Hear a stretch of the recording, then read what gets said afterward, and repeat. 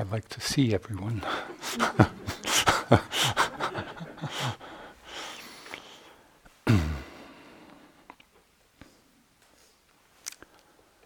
Just start with a little personal history, which many of you know. When I first went to India to find a teacher, this was almost 50 years ago, in 1967, I traveled around for quite a while, going to different ashrams and just looking, for some kind of meditative guidance. But I really didn't know what I was looking for exactly. But I ended up in Bodh Gaya, where I met my first teacher, Anagarika Munindraji. And at that time, there were only about 6 or 7 Westerners in Bodh Gaya. So things have changed quite a bit since then. And we were all meeting with Munindraji at the Burmese Vihara, this place where most of the Westerners were staying. And at my very first meeting with him, he said something which was so down to earth and so connecting and so practical that I knew I had really found what I was looking for. He said, if you want to understand your mind, sit down and observe it. So that was it. There was nothing to join. There were no big rituals or ceremonies. If you want to understand your mind, sit down and observe it. How else can we understand our minds except by doing that? Of course, this very simple instruction turned out to be very far-reaching and very profound. And as Munindraji would often say, it's very simple, but not always easy. And I'm sure you can relate to that. So we can begin this exploration of our minds with one aspect of our experience that's very predominant for almost all of us. And that is by paying attention to our thoughts and the various attitudes in the mind which are conditioned by our thoughts. So the Buddha spoke to this very directly, and this is a teaching which at once seems so obvious, but goes to such depths in terms of understanding the unfolding of our lives. He said, bhikkhus, whatever one frequently thinks about and ponders upon, that will become the inclination of the mind. So just reflect for a moment. Usually we think of our thoughts as just passing through, and I think we don't necessarily pay attention to the fact that our thoughts are conditioning certain patterns in the mind, and especially repetitive thoughts become the inclination of our minds. The more often a particular thought or a particular pattern of thought arises, the more likely it is to arise again. And even in my minuscule knowledge of neuroscience, but I've been told by the authorities that this is correct, each of our thoughts and the repetitive nature of thoughts, it deepens or strengthens the neural pathways in the brain. And it's something we can observe in our own experience. What we frequently think about, ponder upon, becomes the inclination, becomes the tendency of our minds. So we can understand why the Buddha gave such importance to this in the second step of the Noble Eightfold Path, which is right thought. Now, given that our actions are conditioned or are preceded by our thoughts about how we think about ourselves and how we think about the world, and the understanding that wholesome and unwholesome motives in the mind bring about consequences. So these thoughts are not just happening and disappearing without ripples. Every time we're lost in or identified with a thought or a thought pattern, there's a karmic charge to that.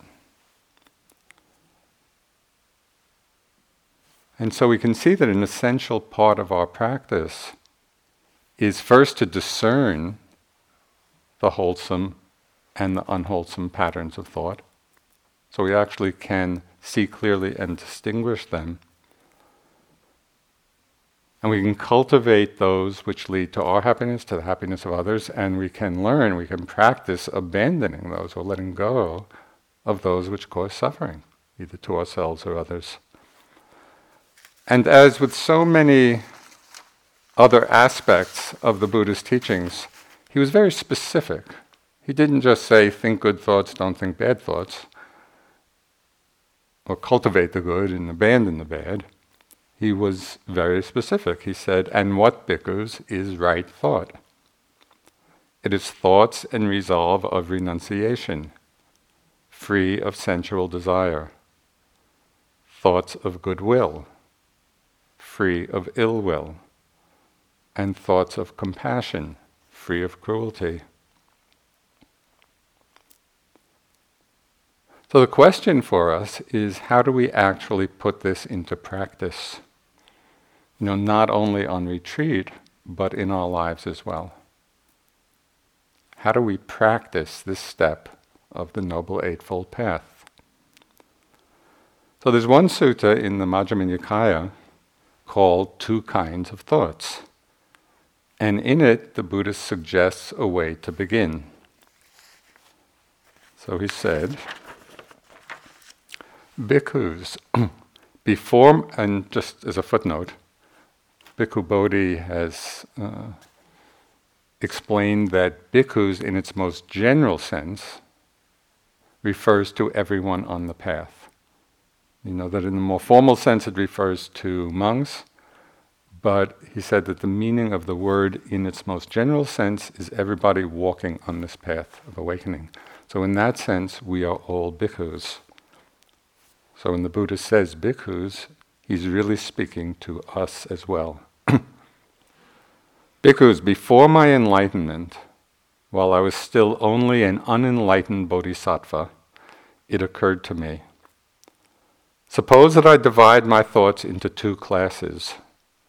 Then I set on one side thoughts of sensual desire, of ill will, and of cruelty, and I set on the other side thoughts of renunciation, of goodwill, and of compassion.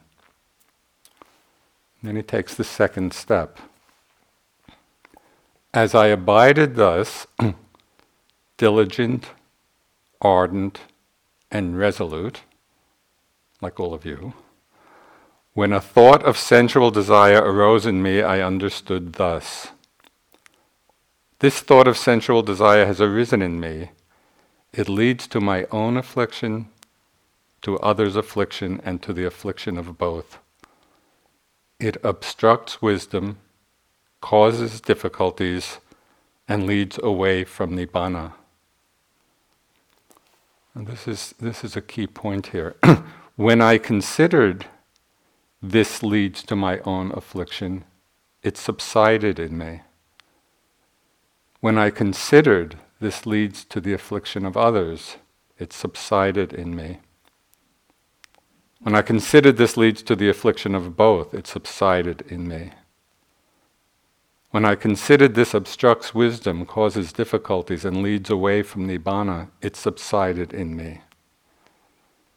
Whenever a thought of sensual desire arose in me, I abandoned it, removed it. Likewise with thoughts of ill will and cruelty.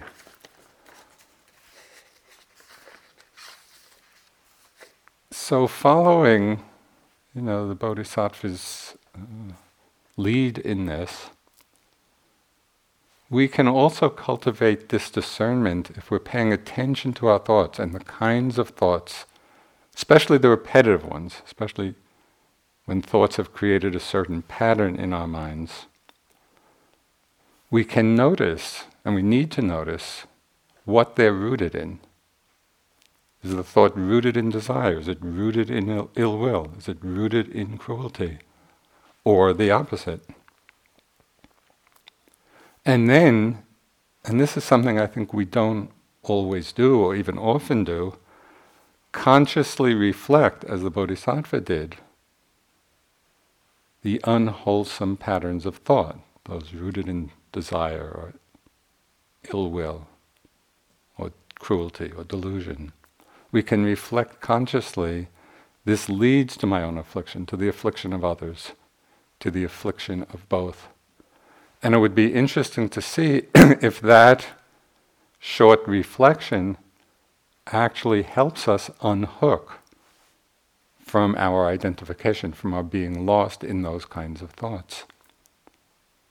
So this is a wise reflection in the service of freedom, in the service of liberation. And we can notice those thoughts which are rooted in renunciation, rooted in loving kindness, rooted in compassion, and cultivate them.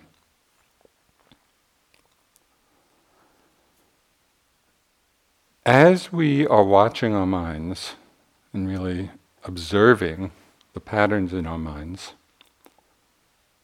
and become increasingly aware of these two classes or kinds of thoughts,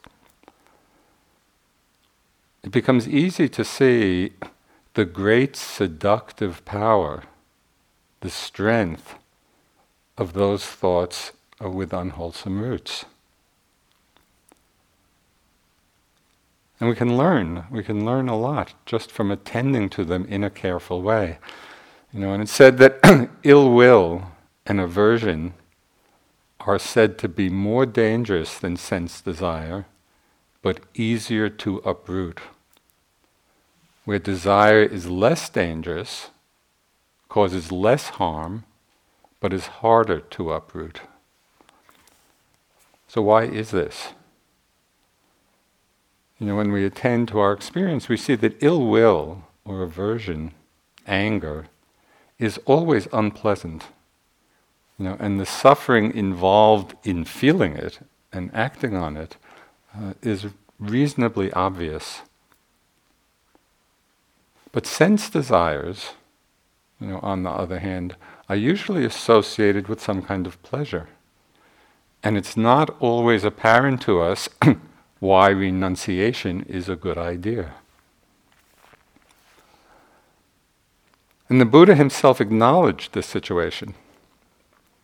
Now, at one time, a group of lay people, like most of us, were having a discussion with Ananda, the Buddha's cousin and attendant. So I think you'll be able to relate to this, especially the lay people among us. Venerable Ananda, sir, we are householders who indulge in sensuality, delight in sensuality, enjoy sensuality, rejoice in sensuality. For us, indulging in, delighting in, enjoying and rejoicing in sensuality, renunciation seems like a sheer drop-off. Yet I've heard that in this doctrine and discipline, even the hearts of the very young monks and nuns leap up at renunciation, grow confident, steadfast, and firm, seeing it as peace. So right here on this issue of renunciation is where this doctrine and discipline is contrary to the great mass of people. So I think there's at least some part of us which is in a similar situation. As was often the case, these people had asked Ananda this, and Ananda said, maybe we should go ask the Buddha and get his take on it. So they went off to the Buddha, and Ananda repeated, this comment. And so this is what the Buddha replied. So it is, Ananda, so it is. Even I myself, before my awakening, when I was still an unawakened bodhisattva, thought, renunciation is good, seclusion is good, but my heart didn't leap up at renunciation, didn't grow confident, steadfast or firm, seeing it as peace. So even the Bodhisattva, on his path to awakening, he had the same feeling about it that many of us do. Where is the peace? Where is the joy? Where is the uplift in renunciation? But the Buddha went on to say, describing that time in his life, instead of his just staying in that place of not delighting, he engaged in inquiry, why doesn't the heart leap up, take delight in renunciation? He went on to say that by reflecting on the drawbacks of sense pleasures and familiarizing himself with the rewards of renunciation, then there was the possibility of the heart leaping up, of growing confident, steadfast and firm, seeing it as peace. So it's seeing the drawbacks, reflecting on the drawbacks of sense pleasures, and familiarizing himself with the rewards of renunciation. So it took an active investigation to come to that place of beginning to understand the potential and even the delight of renunciation. It probably won't happen by itself. It needs our wise reflection. So tonight I'd like to reflect a bit on the drawbacks of sense pleasures and perhaps familiarize ourselves a little bit with the rewards of renunciation. I think the first problem we face is the word renunciation, because I think for many of us, we associate that word with a repression of desires, with deprivation. We hear renunciation and we think, oh, this is a state of deprivation, in a rather bleak and austere lifestyle. That's very often the association we have with this word. So it's no wonder that our hearts don't leap up at it. It sounds bleak. But I found that a more accurate and liberating understanding of renunciation would be to understand it as the experience of non-addiction. Because in that term, non-addiction, already I think we can intuit that there is a greater freedom. There's greater freedom in non-addiction than in being addicted. And we all know the sufferings involved when the mind is caught up in addictions. And it can be for so many different things. We can become addicted to food, to drugs, to alcohol, to sex, or perhaps more unnoticed addictions, to work, or for some people to power, to recognition, to wealth, to comfort. Very often people's lives are centered around these very common forces, inclinations in the mind, but very rarely do we see it in terms of being addicted to them. We can also see addictions in terms of certain mind states. We can become entranced by different mind states and emotions, maybe like excitement, or even fear. It's amazing to me that we can become addicted to fear. I've never quite understood why people like going to horror movies. And the scarier the better. And somehow it's even more enjoyable, the scarier it is. But clearly there are a lot of people who just love that emotion. We can become addicted not only to the gratification, of different sense desires, or the addiction to different particular mind states or emotions. Very often we get addicted to wanting itself. We get to that place where we find enjoyment in wanting.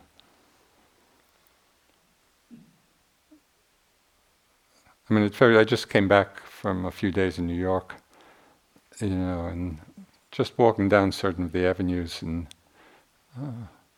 engaging in window shopping, where you're not going to buy anything, but maybe I'll want something, and the wanting itself had a certain kind of enjoyment till it stopped, and then I realized it was much more peaceful without it than with it.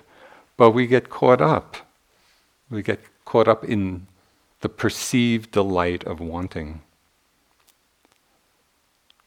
On retreats, yogis often get addicted to different meditative states.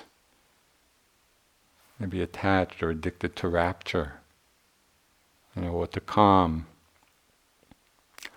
It's possible even to get addicted or attached even to investigation, which is the wisdom factor of the mind. How often in our practice are we trying to hold on to or recreate some experience we've had? I've had this happen so many times in the many years of my practice. We've told many of these stories. Early on, when I was in India and practicing with Goenkaji, the first years I was practicing with him, I had been in India already for some time, and my practice was going along, and in doing that kind of sweeping method, it was very powerful, and the whole body opened up and it became like a body of light. And every time I sat, it was just this body of light. It was blissful and wonderful. Then I had to come back to the States to work a little bit and make some more money to go back to India. And somehow in coming back here, my body of light became a body of twisted steel. And I went back to India and the light was all gone, and I was trying to do the sweeping, the body scanning, and I was trying to force my mind to all of this. And I struggled with this for 2 years. It was unbelievable. It was the worst 2 years of my practice because I had this strong attachment to that past experience. I wanted to get it back. So it was really like dragging a corpse around. That experience was gone. That had died. But the mind was so attached to the pleasure of it, to the pleasantness of it. 2 years I was struggling, and it took that long for me to finally realize it's not about getting anything back. It's not about wanting. The wanting itself was causing all that suffering. And so I then just relaxed into how things were. Finally, it took that long. And then things started to unfold, not in the way that it had been, but at least things started moving again, things started flowing. So please don't spend 2 years trying to get an experience back. That's not the path. Or, as I mentioned, we can become overly investigative, where we're wanting or looking or searching for some new insight. And I had this experience in Burma, practicing with Sayadaw U Pandita.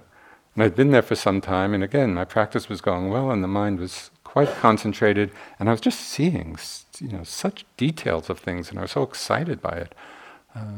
Seeing details of things I had never seen before. And I thought my practice was going really well. I would go in and report, all these subtleties of practice and experience. And all he said to me, this was one of the best interviews ever, all he said to me was, "You're too attached to subtlety." And it was like, it's so cut through, and he did it in his inimitable way. It just cut through that wanting, that thinking that the path is about getting some new subtle level of experience. The path is always about letting go of craving, letting go of wanting, letting go of clinging. So it's very important that we that desire doesn't co-opt our practice. So it's worth paying attention to that.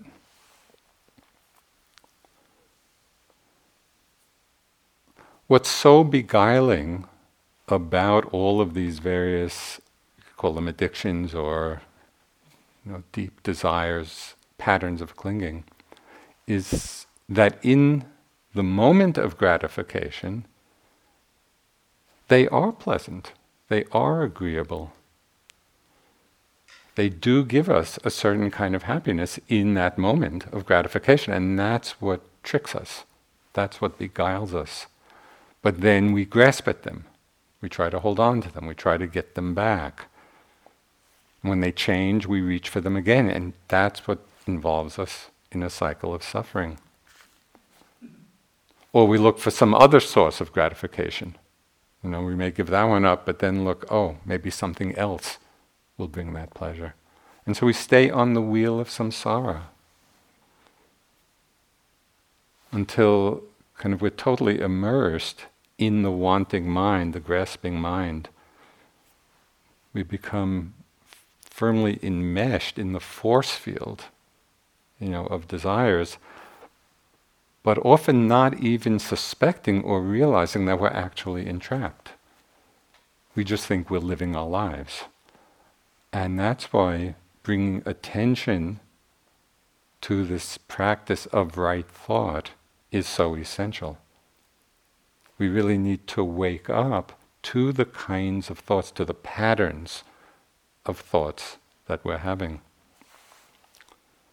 So just as a little experiment you might make,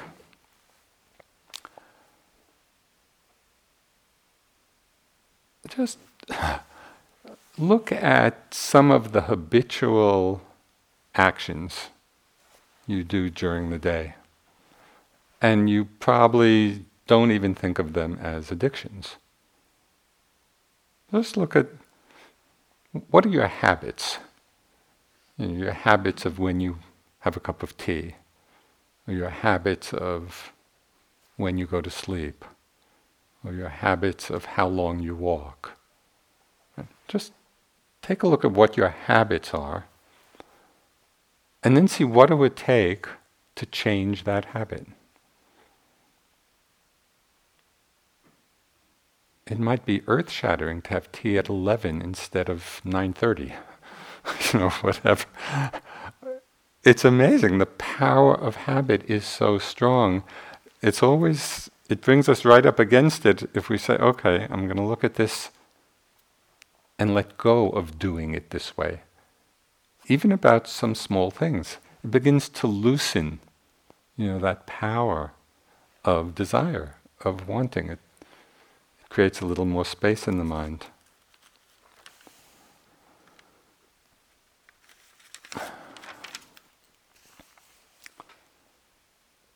It is possible to relate to desires, and this, of course, is our practice, in an entirely different way. Instead of being propelled by them into action, whether it's about big things in our lives or small desires that we're acting on, throughout the day, instead of being carried along by the power of our habits or the power of the desire, the wanting, what we can do and what we need to practice, and it's sometimes a challenging practice, is to develop a wise restraint, a settling back and seeing the desire, so it's not repressing them and it's not avoiding them. It's actually seeing when they're arising in the mind and being mindful enough so that we can see the desire arise and be there and pass away all by itself. We don't have to struggle with it, we don't have to force anything, but can we not act on it? Can we be mindful enough to see it and see its impermanent nature? And what we learn, and this is something that we can learn on retreat and, hopefully to some extent bring it back into our lives in the world. But it becomes very clear on retreat. This is a great laboratory for understanding the mind and how it's working. We begin to see that there is much greater peace and much greater ease in not wanting than in wanting. Even though conventionally we associate kind of that wanting desire mind with a certain kind of pleasure, when we're paying attention to our minds, and I suggest, you do this in a very specific way. The next time you become aware of a desire in the mind, wanting in the mind, you can become mindful of it. Really watch for that place of transition. Wanting, and we're caught up in it, and then maybe we're mindful of it, and then at a certain point it goes away. Really pay attention to that moment, to that transition. For me, it has always felt like a relief. It feels like it's being let out of the grip of something. Right? Even if I felt some kind of pleasure in the wanting, it always feels more easeful when the mind is free of wanting. But this is not something to believe. This is something, that each one of us has to see over and over again. We really need to taste this for ourselves. And here we're really getting glimpses of the third noble truth. The mind free of craving, even if it's just for a few moments at a time.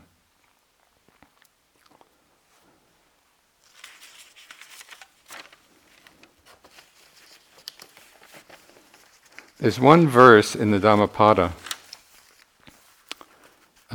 that expresses this very clearly.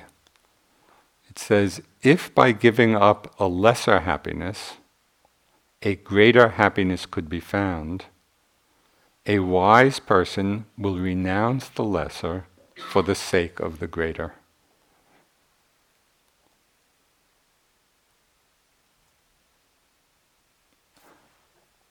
But in order to really implement that understanding, we have to see for ourselves that the mind free of desire is a greater pleasure.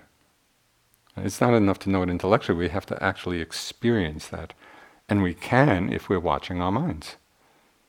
We're watching it when it's caught up in wanting, and then we're watching it and feeling it when the wanting goes away. In those moments, in that moment of the mind being free of desire, free of wanting, we might begin to understand the possibility of our hearts leaping up at renunciation, of growing confident, steadfast and firm, seeing it as peace. Because we've had a glimpse, we've had a taste, oh yes, this actually is more peaceful. This is a happier state. But even when we've had this experience, in our practice and in our lives, still the developing of the parami of renunciation, it's a gradual process.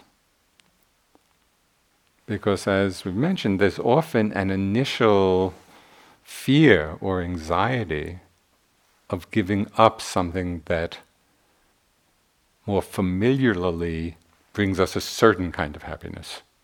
It may be a lesser one, but at least we're familiar with it. So the thought of renouncing it, at first, it might trigger this little bit of anxiety or fear.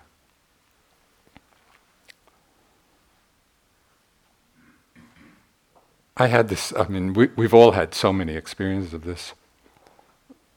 When I first went to Bodh Gaya in India, all those years ago, at some point, it was the first time I decided to shave my head. And at that time I still had hair, so it was a bigger deal. And I just remember so clearly, it just felt like this huge thing. What's it going to be like? And I'm going to just be giving up my hair. And it was so amazing. It grew to be such a big thing in my mind.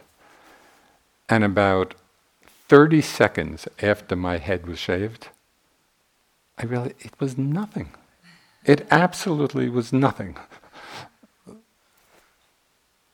And I think this happens so many different times. We build up something in our minds as being so important to us, and the giving it up turns out to be not a problem at all. But it's that first initial, anxiety about it. First time I went to Burma, so in my mind I'd also built up, all this renunciation nightmares, of what it was going to be like. And the night before I left, I had this dream that I landed in Burma and the powers that be took away my zafu.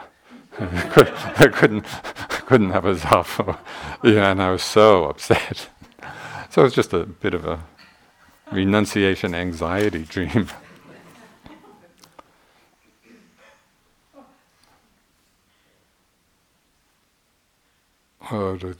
Another time I'd been in India, again more early on in my practice, but it was there weren't many people there practicing at that time. And I remember going through periods of, just what I would call cosmic loneliness. Just feeling so alone. Just far away from friends and family and everything familiar, and kind of my heart and my mind just, had kind of the anguish of that feeling. But it's so interesting how over time and practice and experience, the attitudes in the mind about all these kinds of renunciation totally change. And I'm sure, all of you have a fair amount of practice experience now. These days, the thought of coming on retreat it's the happiest thought possible. And I had a striking experience of the change in attitude a few years ago. I was teaching in Italy, and it was we rented space in an old Catholic monastery up in the mountains of Tuscany. And the monastery had a hermitage a few miles further up the mountain. And I was teaching with Kamala masters, and one day we just went up to visit the hermitage. And at this hermitage, they had built cells where the monks, individual cells, each with a little private garden, very small, just for walking back and forth in. And the monks would enter these cells for life. That was their commitment. And they had one outside, kind of the walls where, kind of a sample cell where you could just go in and see what it was like. So I went in, and then I went into the little garden, and I was so surprised by the feeling I had, because instead of feeling imprisoned, I thought I might, imagining going into that for life, quite spontaneously, actually, my heart in a modest way did leap up with joy. It was very unexpected, but somehow I tuned in to the potential power and beauty and uplift of it. I had the thought, this an amazing life it would be where one's only companion is awareness. And that's how one spends one's life. Now I don't think I'm quite ready to sign up for it, but I was surprised at that, spontaneous intuitive response, and it just showed a whole shift, of understanding, and, the appreciation of the delight, the potential delight and joy of renunciation. I'm sure many of you have that same kind of feeling just coming here on retreat, and entering into silence. When when I start a retreat and just enter the silence, it is such a happy moment. It's, for this period of time, we don't have to present ourselves to anyone. We don't have to assume any role. We can just abide in the peace of the moment, in the peace of awareness. So I think we all have, tasted, the potential of this renunciation. So a retreat environment really provides an opportunity kind of to explore the edges, kind of push the boundaries a bit of this quality of renunciation, of non-addiction, of letting go. What would it be like, for example, for some time, for those of you who haven't done it, to experience the 8 precepts? We have strong desires around food. This is kind of built in to our system. So what would it be like just to experiment, okay, for a certain period of time, I won't take food after the noon meal. And just to see, does it create more lightness, or ease, or not? It's not to believe anything, it's really to take it on as an investigation. What would it be like to walk or sit 15 or 30 minutes longer than you might usually do? Just to see.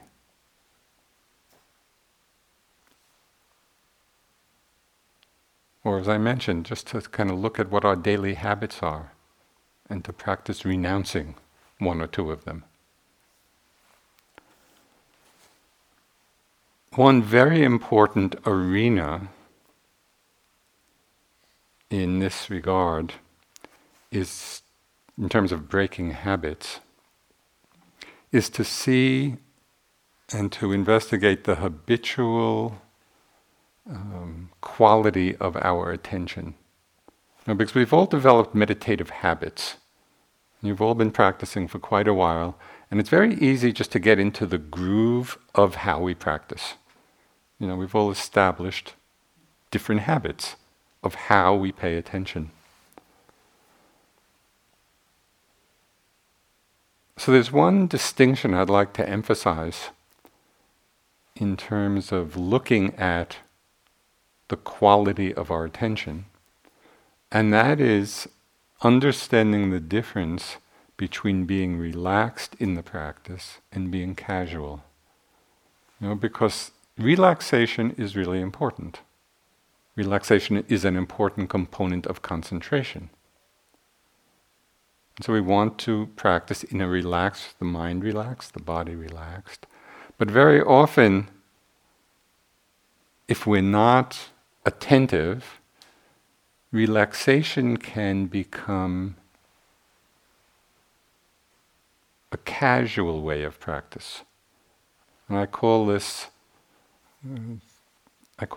the state of more or less mindful. We're kind of there, but we're not really there. We're not fully there. We're not really connected in a precise way. So we want to look at the quality of our attention, the habit of the quality of our attention. And really see, am I going along more or less paying attention? Or is the attention really impeccable? This has a very powerful effect on the practice. One time I was practicing in Nepal with Sayadaw U Pandita, and the conditions were terrible. We were about 4 or 5 of us in one room on a cement floor next to the latrine. It was really bad. And my mind was really grumpy.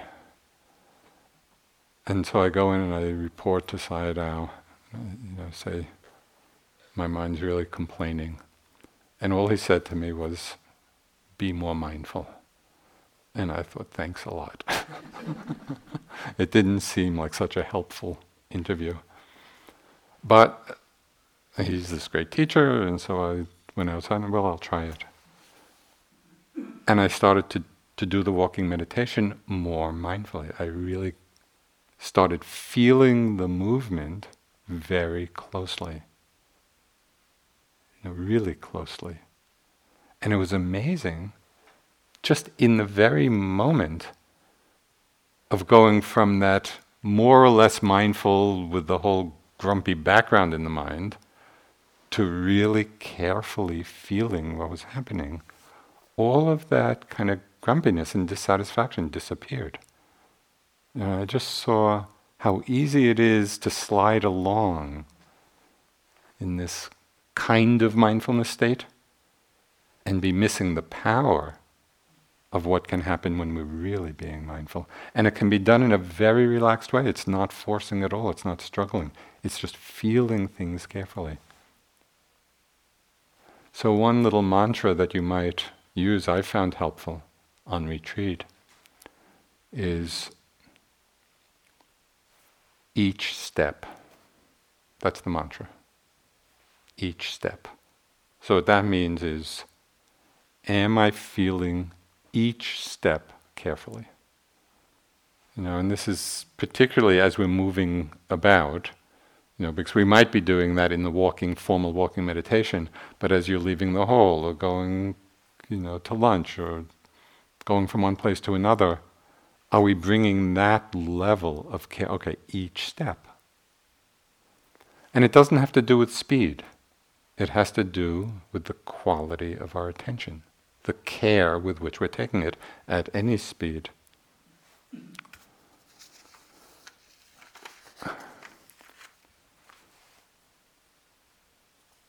We can also practice renouncing complexity.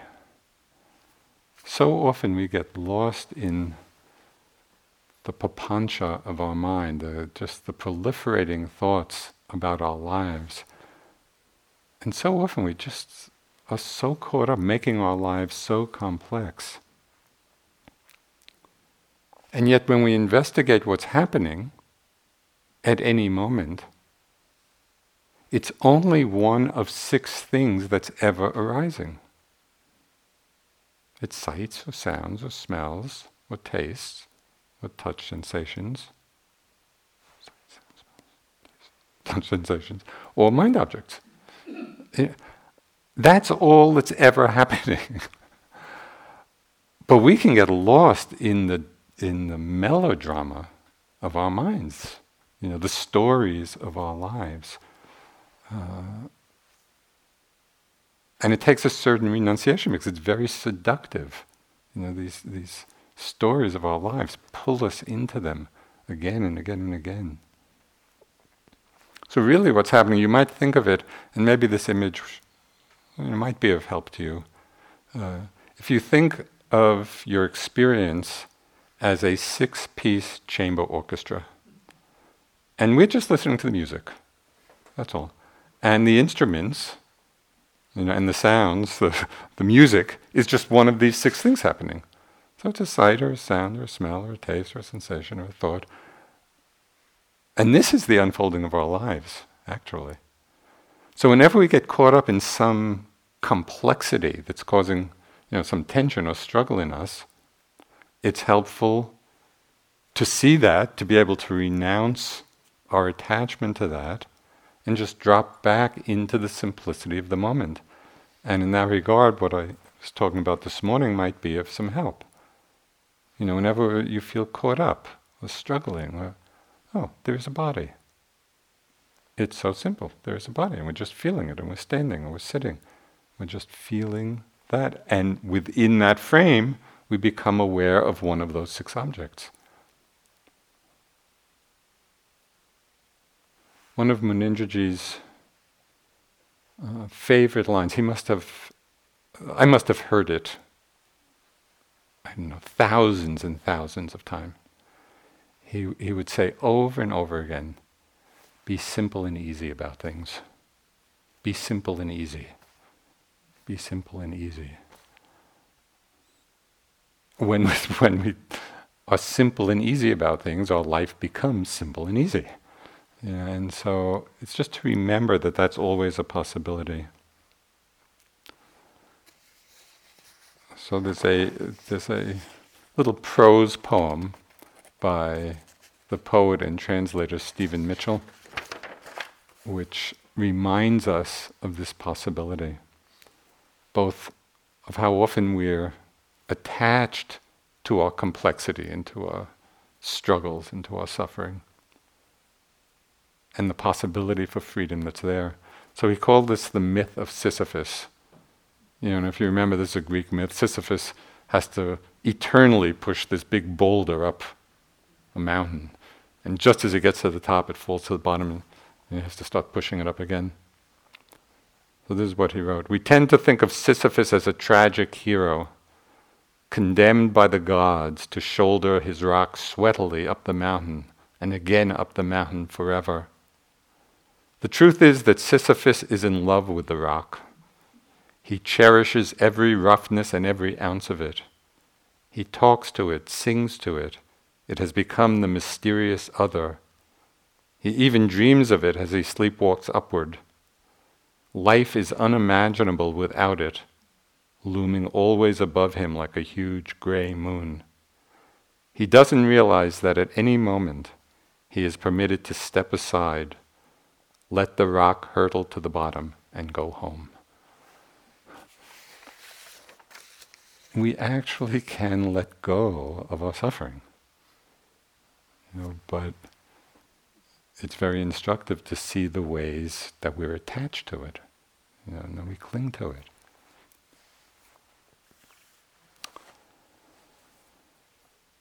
There's also another practice of renunciation which I found very helpful, and I call it the wisdom of no.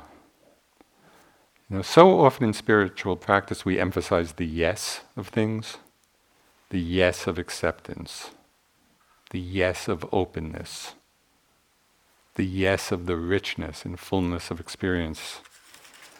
And this yes is the antidote to a lot of self-judgment and limitation.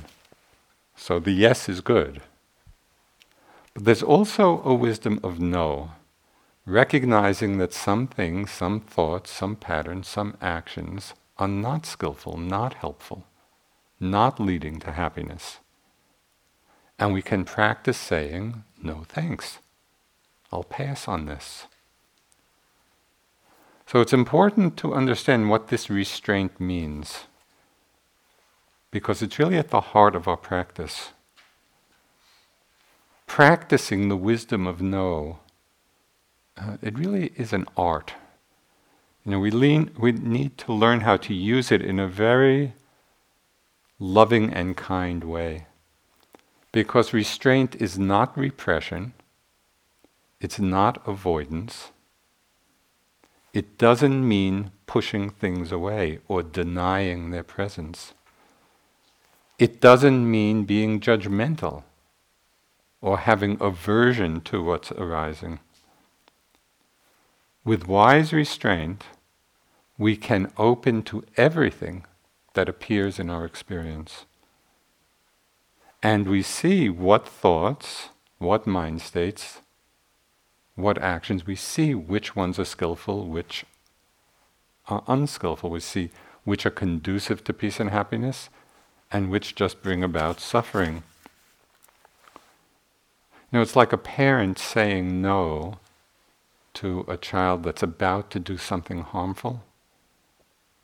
It's really a no of care, it's a no of love, it's a no of concern. So you've probably noticed by now, given how much practice you've all done, that most of us have an inner 2-year-old who's always pushing the edges and wants to do all kinds of things, some of which are really not very good. So we need to be the wise and loving parent to ourselves. When we see that 2-year-old in the mind, no, that's not a good idea. And so as we watch our minds through the day, we can practice this wisdom of no, even on small things. Sayadaw U Tejaniya, he has a very good suggestion with regard to this. In terms of asking a couple of questions regarding proliferating or repetitive thoughts and desires and actions. And we see the same patterns coming again and again. He suggested asking the questions, is this necessary? Is this helpful? Just two simple questions. So we have a certain pattern of desire in the mind. Or just a proliferation of thought. Is this necessary? Is this helpful? And very often we'll see that it's not.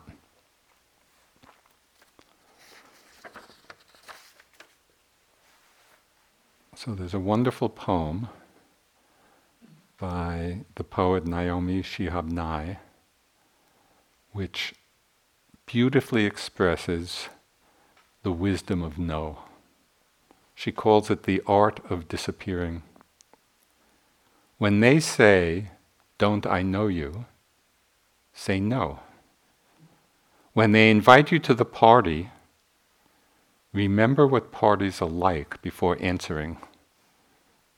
Someone telling you in a loud voice they once wrote a poem, or greasy sausage balls on a paper plate, then reply. If they say we should get together, say why. It's not that you don't love them anymore.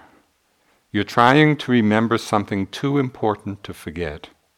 Trees, the monastery bell at twilight. Tell them you have a new project. It will never be finished. When someone recognizes you in a grocery store, nod briefly and become a cabbage. When someone you haven't seen in 10 years appears at the door, don't start singing him all your new songs. You will never catch up. Walk around feeling like a leaf. Know you could tumble any second.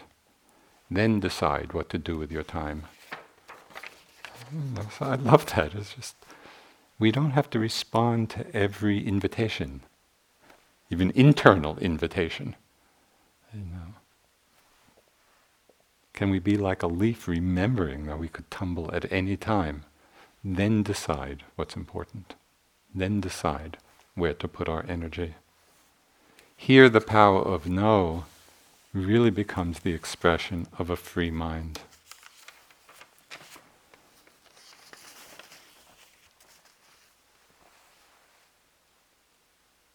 So I just want to end with one little story, because it's really inspiring to me. Joseph Campbell, is the great writer of myths, world myths.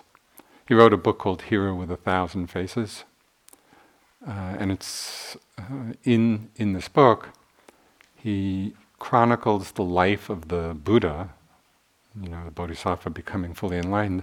Really, he tells it as the archetypal journey of an enlightened being.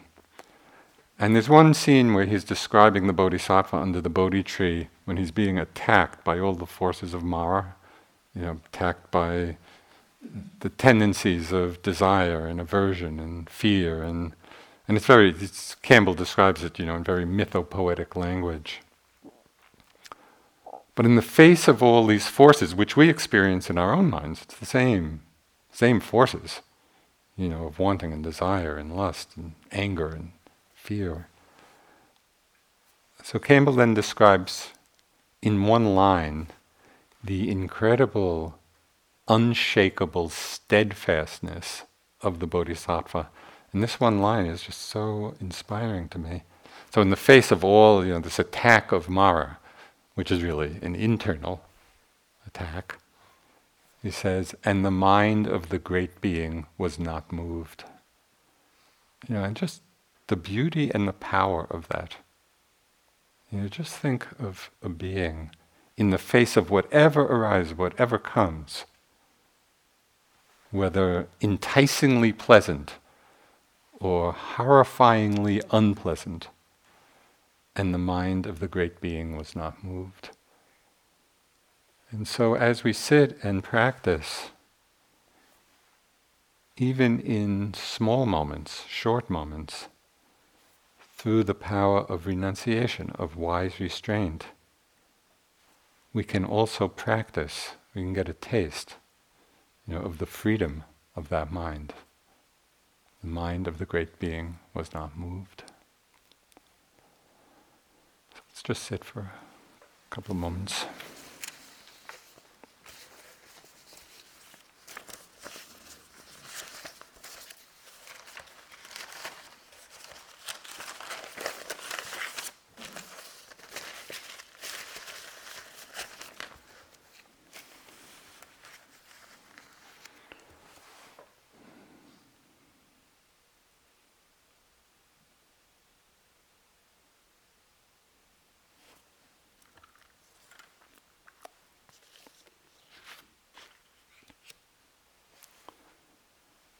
We can chant the reflections on the sharing of blessings.